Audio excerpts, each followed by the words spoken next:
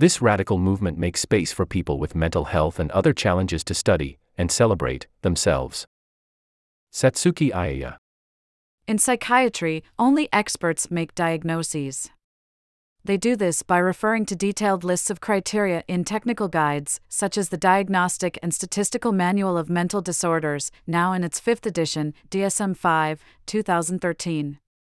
With this manual in hand, a psychiatrist can determine whether a person is experiencing trichotillomania, hair-pulling disorder, schizophrenia, antisocial personality disorder, autism spectrum disorder, narcolepsy, childhood-onset fluency disorder, previously called stuttering, selective mutism, rumination disorder, or any of the myriad other disorders in the DSM-5. Being given one of these diagnoses can sometimes change a person's life for the better. It can validate their struggles and allow them to finally receive the professional support and medication they need to live a fulfilling life. But being diagnosed can have a dark side, too. It can take over a person's identity. A psychiatric diagnosis is not only descriptive, it's also prescriptive. It contains a narrative about what progress or recovery should look like. And, as this prescriptive narrative begins to dictate a person's sense of self, a diagnosis can intrude so deeply into their identity that it may be difficult to imagine an alternative way of being. In Japan, a radical approach called Tajusha Kenkyu has emerged to challenge the prescriptive narratives that dominate mainstream psychiatry. In Tajusha Kenkyu, which roughly translates as the science of the self or self-supported research, people with disabilities and/or mental illness learn to study their own experiences. During the past few decades, this approach has grown from a grassroots movement created by people with schizophrenia and other mental illnesses in a small Hokkaido fishing town to a revolutionary method for moving beyond psychiatry, a method that is being embraced across the strata of Japan's rapidly aging society. Sign up to our newsletter. Updates on everything new at Aeon. Daily. Weekly. See our newsletter privacy policy here. The word Tajusha is difficult to translate accurately into English. The term was originally used in law and politics, where it referred to the parties, the Tajusha, involved in litigation. Its definition expanded in the 1970s when it became a means of self-identification for people in discriminated groups, including women struggling against a patriarchal society, those with disabilities who had become outsiders, and those who did not conform to gender norms. People in these groups adopted the word because it is loaded with conflict and resistance. It's a name for those without power who are willing to organize and fight for their place in society and for a right to determine their own future. Tajusha is how many people who are struggling against discrimination have come to identify themselves in Japan. At the beginning of the 21st century, this term also began to be used by an invisible minority, those with schizophrenia and other psychiatric disorders. By identifying as Tajusha, members of this minority group sought a way beyond the dominance of medical models to escape the harm of diagnosis and the rigidity of prescriptive narratives that predefined the path of recovery. But, unlike many other groups of Tajusha who advocated for social change, for those experiencing mental illness, such as schizophrenia, advocating for a place in society is complicated. Their invisibility is twofold. They're not only sidelined from society, but their disorders are also mysterious to themselves and others. Instead of being passive patients, they could become active researchers of their own ailments. What really set the stage for Tajusha Kenkyu were two social movements started by those with disabilities. In the 1950s, a new disability movement was burgeoning in Japan, but it wasn't until the 1970s that those with physical disabilities, such as cerebral palsy, began to advocate for themselves more actively as Tajusha. For those in this movement, their disability is visible. They know where their discomfort comes from, why they are discriminated against, and in what ways they need society to change. Their movement had a clear sense of purpose: make society accommodate the needs of people with disabilities. Around the same time, during the 1970s, a second movement was started by those with mental health issues, such as addiction, particularly alcohol misuse, and schizophrenia. Their disabilities are not always visible. People in this second movement may not have always known they had a disability, and, even after they identify their problems, they may remain uncertain about the nature of their disability. Unlike those with physical and visible disabilities, this second group of Tajisha were not always sure how to advocate for themselves as members of society. They didn't know what they wanted and needed from society. This knowing required new kinds of self-knowledge. As the story goes, Tajisha Kenkyu emerged in the Japanese fishing town of Yurikawa in southern Hokkaido in the early 2000s. It began in the 1980s when locals who had been diagnosed with psychiatric disorders created a peer support group in a rundown church, which was renamed Bethel House. The establishment of Bethel House, or just Bethel, was also aided by the maverick psychiatrist Toshiaki Kawamura and an innovative social worker named Ikuyoshi Mukayachi. From the start, Bethel embodied the experimental spirit that followed the anti-psychiatry movement in Japan, which proposed ideas for how psychiatry might be done differently without relying only on diagnostic manuals and experts. But finding new methods was incredibly difficult and, in the early days of Bethel, both staff and members often struggled with a recurring problem: how is it possible to get beyond traditional psychiatric treatments when someone is still being tormented by their disabling symptoms? Tajisha Kenkyu was born directly out of a desperate search for answers. In the early 2000s, one of Bethel's members with schizophrenia was struggling to understand who he was and why he acted the way he did. This struggle had become urgent after he had set his own home on fire in a fit of anger. In the aftermath, he was overwhelmed and desperate. At his wits' end about how to help, Mukayachi asked him if perhaps he wanted to Kenkyu to study or research himself so he could understand his problems and find a better way to cope with his illness. Apparently, the term Kenkyu had an immediate appeal, and others at Bethel began to adopt it, too, especially those with serious mental health problems who were constantly urged to think about and apologize for who they were and how they behaved. Instead of being passive patients who felt they needed to keep their heads down and be ashamed for acting differently, they could now become active researchers of their own ailments. Tajisha Kenkyu allowed these people to deny labels such as victim, patient, or minority, and to reclaim their agency. Tajisha Kenkyu is based on a simple idea. Humans have long shared their troubles so that others can empathize and offer wisdom about how to solve problems. Yet the experience of mental illness is often accompanied by an absence of collective sharing and problem-solving. Mental health issues are treated like shameful secrets that must be hidden, remain unspoken, and dealt with in private. This creates confused and lonely people who can only be saved by the top-down knowledge of expert psychiatrists.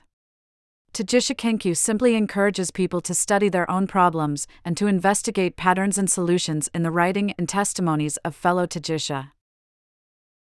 Self-reflection is at the heart of this practice. Tajisha Kenkyu incorporates various forms of reflection developed in clinical methods, such as social skills training and cognitive behavioral therapy, but the reflections of a Tajisha don't begin and end at the individual. Instead, self-reflection is always shared, becoming a form of knowledge that can be communally reflected upon and improved. At Bethel House, members found it liberating that they could define themselves as producers of a new form of knowledge, just like the doctors and scientists who diagnosed and studied them in hospital wards. The experiential knowledge of Bethel members now forms the basis of an open and shared public domain of collective knowledge about mental health, one distributed through books, newspaper articles, documentaries, and social media. The audience votes to decide who should win first prize for the most hilarious or moving account. There are two goals to Tajisha Kenkyu. First, developing and sharing knowledge about yourself, and second, advocating for a place in society. By sharing self-knowledge, those who feel pushed out of society can begin advocating for themselves, together. This is how Tajisha Kenkyu has become helpful for those who might not suffer from a clear case of mental illness, but who nonetheless feel marginalized. It has even been adopted by those in the majority who seek ways to provide a safer and more comfortable environment for people with different abilities. At a time when citizen science was still a new idea, particularly in the rather closed realm of mental health care, Tajisha Kenkyu created a vibrant space for public engagement where those with mental illness did not have to be apprehensive or embarrassed to speak about their differences. Tajisha Kenkyu quickly caught on, making Bethel House a site of pilgrimage for those seeking alternatives to traditional psychiatry. Eventually, a cafe was opened, public lectures and events were held, and even merchandise, including t-shirts depicting members' hallucinations, was sold to help support the project. Bethel won further fame when their Hallucination and Delusion Grand Prix was aired on national television in Japan. At these events, people in Yurikawa are invited to listen and laugh alongside Bethel members who share stories of their hallucinations and delusions. Afterwards, the audience votes to decide who should win first prize for the most hilarious or moving account. One previous winner told a story about a failed journey into the mountains to ride a UFO and save the world. It failed because other Bethel members convinced him he needed a license to ride a UFO, which he didn't have. Another winner told a story about living in a public restroom at a train station for 4 days to respect the orders of an auditory hallucination. Tajisha Kenkyu received further interest in and outside Japan when the American anthropologist Karen Nakamura wrote A Disability of the Soul, an ethnography of schizophrenia and mental illness in contemporary Japan, 2013, a detailed and moving account of life at Bethel House. Today, Tajisha Kenkyu has expanded far beyond Bethel or Yurikawa. Once seen as an unusual and radical technique for those experiencing schizophrenia and other psychiatric disorders, it has now become an approach available to anyone wanting to study themselves and society. In 2015, Tajisha Kenkyu found another home at the Research Center for Advanced Science and Technology, RCAST, at the University of Tokyo. The Associate Professor Shinichiro Kumagaya, a pediatrician who has cerebral palsy, and the Associate Professor Satsuki Aeya, the co-author of this essay, who has written extensively on her experience of autism, are two researchers at the center's Tajisha Kenkyu lab together. They are introducing Tajisha Kenkyu to a wider audience of experts by drawing deeply on their own experiences with disability and mental health, as well as working alongside other scientists and Tajisha. When Kumagaya first began his clinical training at the University of Tokyo Hospital, he soon found that he struggled with the seemingly simple task of drawing blood. Because his hands are partially paralyzed, he found it extremely difficult to hold a hypodermic needle. He tried various techniques until he was able to reliably draw blood from his colleagues' arms. However, when it came to doing the same with babies, as worried parents looked on, his nerves would fail him, and he needed assistance. When he was later assigned to a busy hospital, Kumagaya assumed he would be useless and need constant help, but his supervisor deliberately put him in charge of drawing blood. Rather than obsessing over the correct procedure, Kumagaya was encouraged by hospital staff to focus on drawing blood using any technique that worked, so long as it didn't hurt the patient. Even Kumagaya's supervisor confessed that he'd made mistakes taking blood, too, which melted any remaining fears. Other staff were quick to adapt themselves to his differences, finding various ways to help. Kumagaya learned that nobody was perfect in a super busy hospital, and staff were constantly finding ways to help and accommodate each other's weaknesses. Partial paralysis simply became one of many weaknesses, or eccentricities, among the team. Kumagaya has since drawn on this experience to further develop the methods of Tajisha Kenkyu by helping the Japanese government and those corporations required by Japanese law to hire a certain percentage of people with physical and mental disabilities. Tajishas are going beyond individual experiences to collaboratively generate scientific hypotheses. Aeya's research at RCAST has explored the history of Tajisha Kenkyu by interviewing the main actors involved in its creation. It has also drawn directly on her experience of autism to develop Tajisha Kenkyu as a research practice. Many of those with mental illness suffer from a profound sense of loneliness because their symptoms and their odd behavior can lead to tension and miscommunication, sometimes resulting in estrangement from others. What some Tajishas find frustrating is that they do not necessarily know what their exact problems are, and they may be accused of lacking self-knowledge. Aeya often used to feel out of place. Her sense of self and body felt hijacked by other people's descriptions of her, words that she didn't always understand. Practicing Tajisha Kenkyu, she began to learn how she experienced the world differently and began to formulate hypotheses about why, for instance, she was constantly exhausted by sensory overload and extremely poor at sensing her own fatigue, which had led to sudden breakdowns in the past. Everyone's research is different, but in Aeya's case, she drew on self-observation as well as published studies in experimental psychology, cognitive science, and philosophy to formulate hypotheses about her breakdowns, analyzing their underlying mechanism and finding the exact words that explained her experiences. She now presents her hypotheses about autism in Tajisha groups to test how generalizable her findings are. In this way, Tajishas are developing self-understanding and learning to describe themselves in their own words, but also going beyond individual experiences to collaboratively generate scientific hypotheses about their experiences. At the University of Tokyo, Aeya and Kumagaya have generated a systematic approach to develop these hypotheses. This involves 3 directions of ongoing research: practicing Tajisha Kenkyu, validating hypotheses born out of Tajisha Kenkyu, and investigating the effect and efficacy of Tajisha Kenkyu. Part of their work has involved collaborating with communities of people with autism, those experiencing addiction, and children with special needs or learning difficulties. They have also worked with an Olympic athlete and a former astronaut to explore their sense of marginality and the stress of performing in highly competitive and meritocratic communities. To test hypotheses that have emerged from individual experiences, Aeya and Kumagaya have also collaborated with scientists and other experts to test whether findings might be generalizable to other people with disabilities.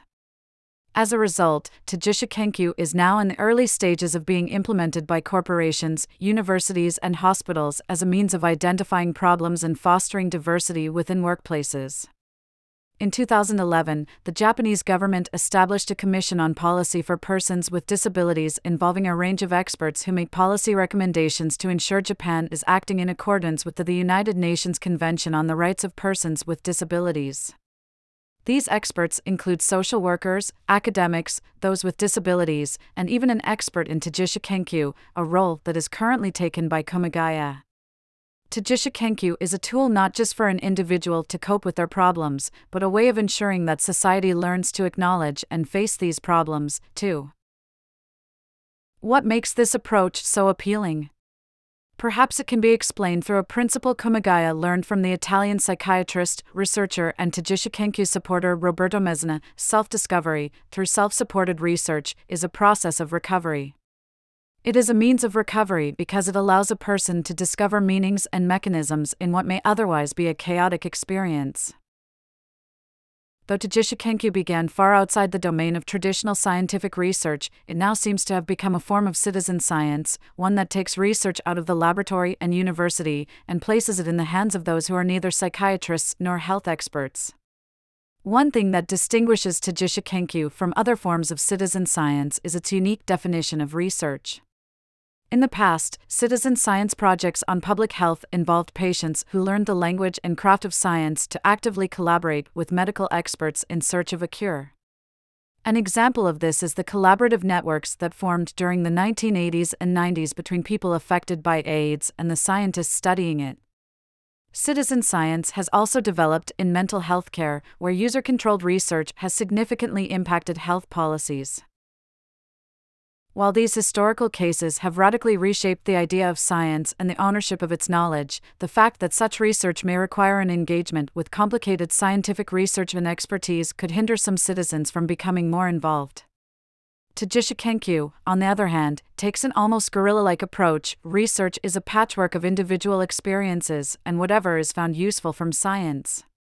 The traditional literature review in scientific articles, where knowledge about a field or debate is compared, is replaced with the act of listening to and comparing the testimonies of Tajisha.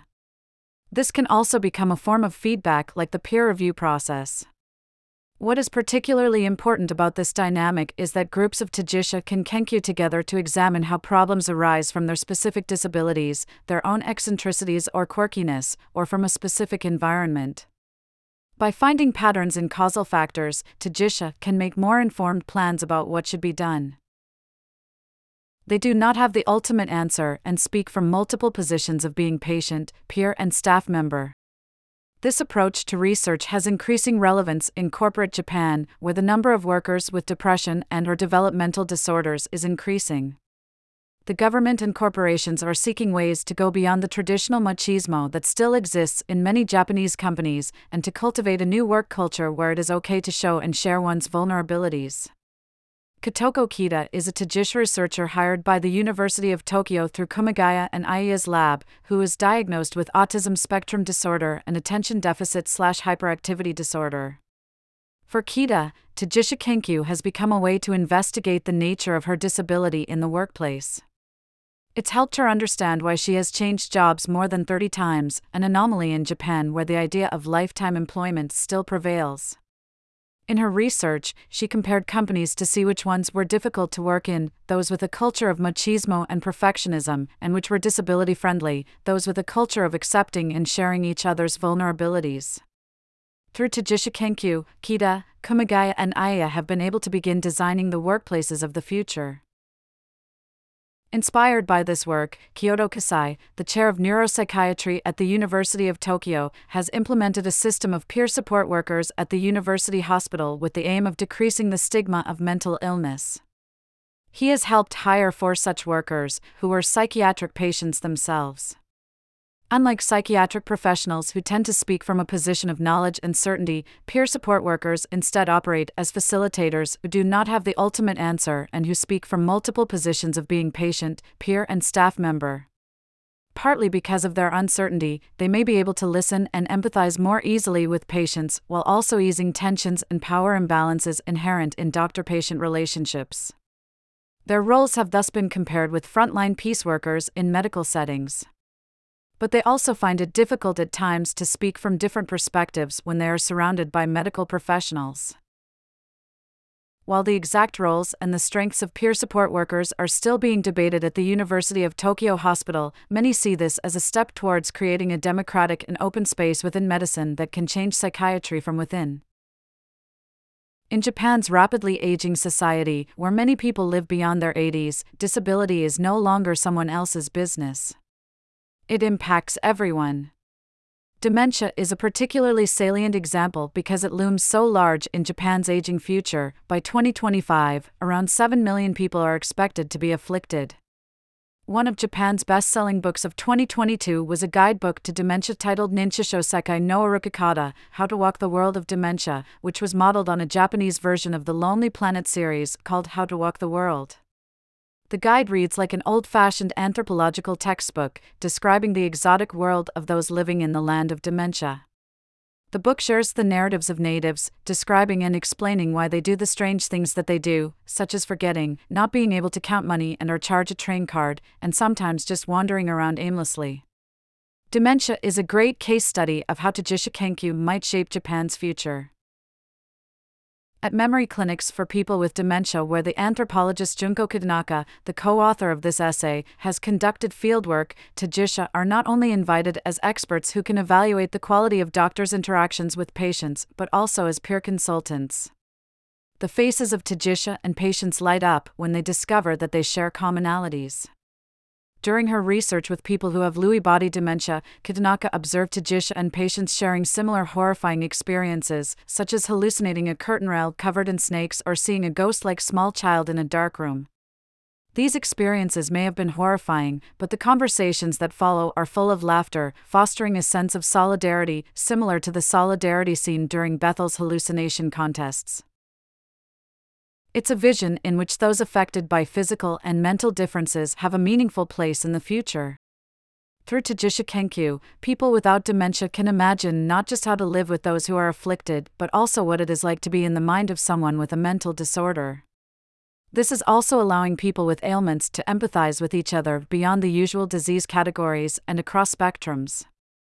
Today, people with dementia, depression, schizophrenia, higher brain dysfunctions and developmental disorders are beginning to share their experiences of control, not being able to manage the excess of their emotions or feeling that their body is in discord with their mind. They might talk about cognitive changes in metaphorical terms, saying that they feel like an old and dysfunctional computer that can open only one window, to run only one application at a time. They may also talk about sensory experiences, such as how the world feels faded, completely devoid of color, and as if they are moving in slow motion. Many emphasize how lowered levels of working memory make them want to limit any excess information invading their brain and how, in response, they sometimes cannot help but close their eyes, shut their ears, and crouch down in panic. By working with doctors who are interested in recapturing the symptomatology of mental disorders, these Tajisha are helping reshape psychiatry itself.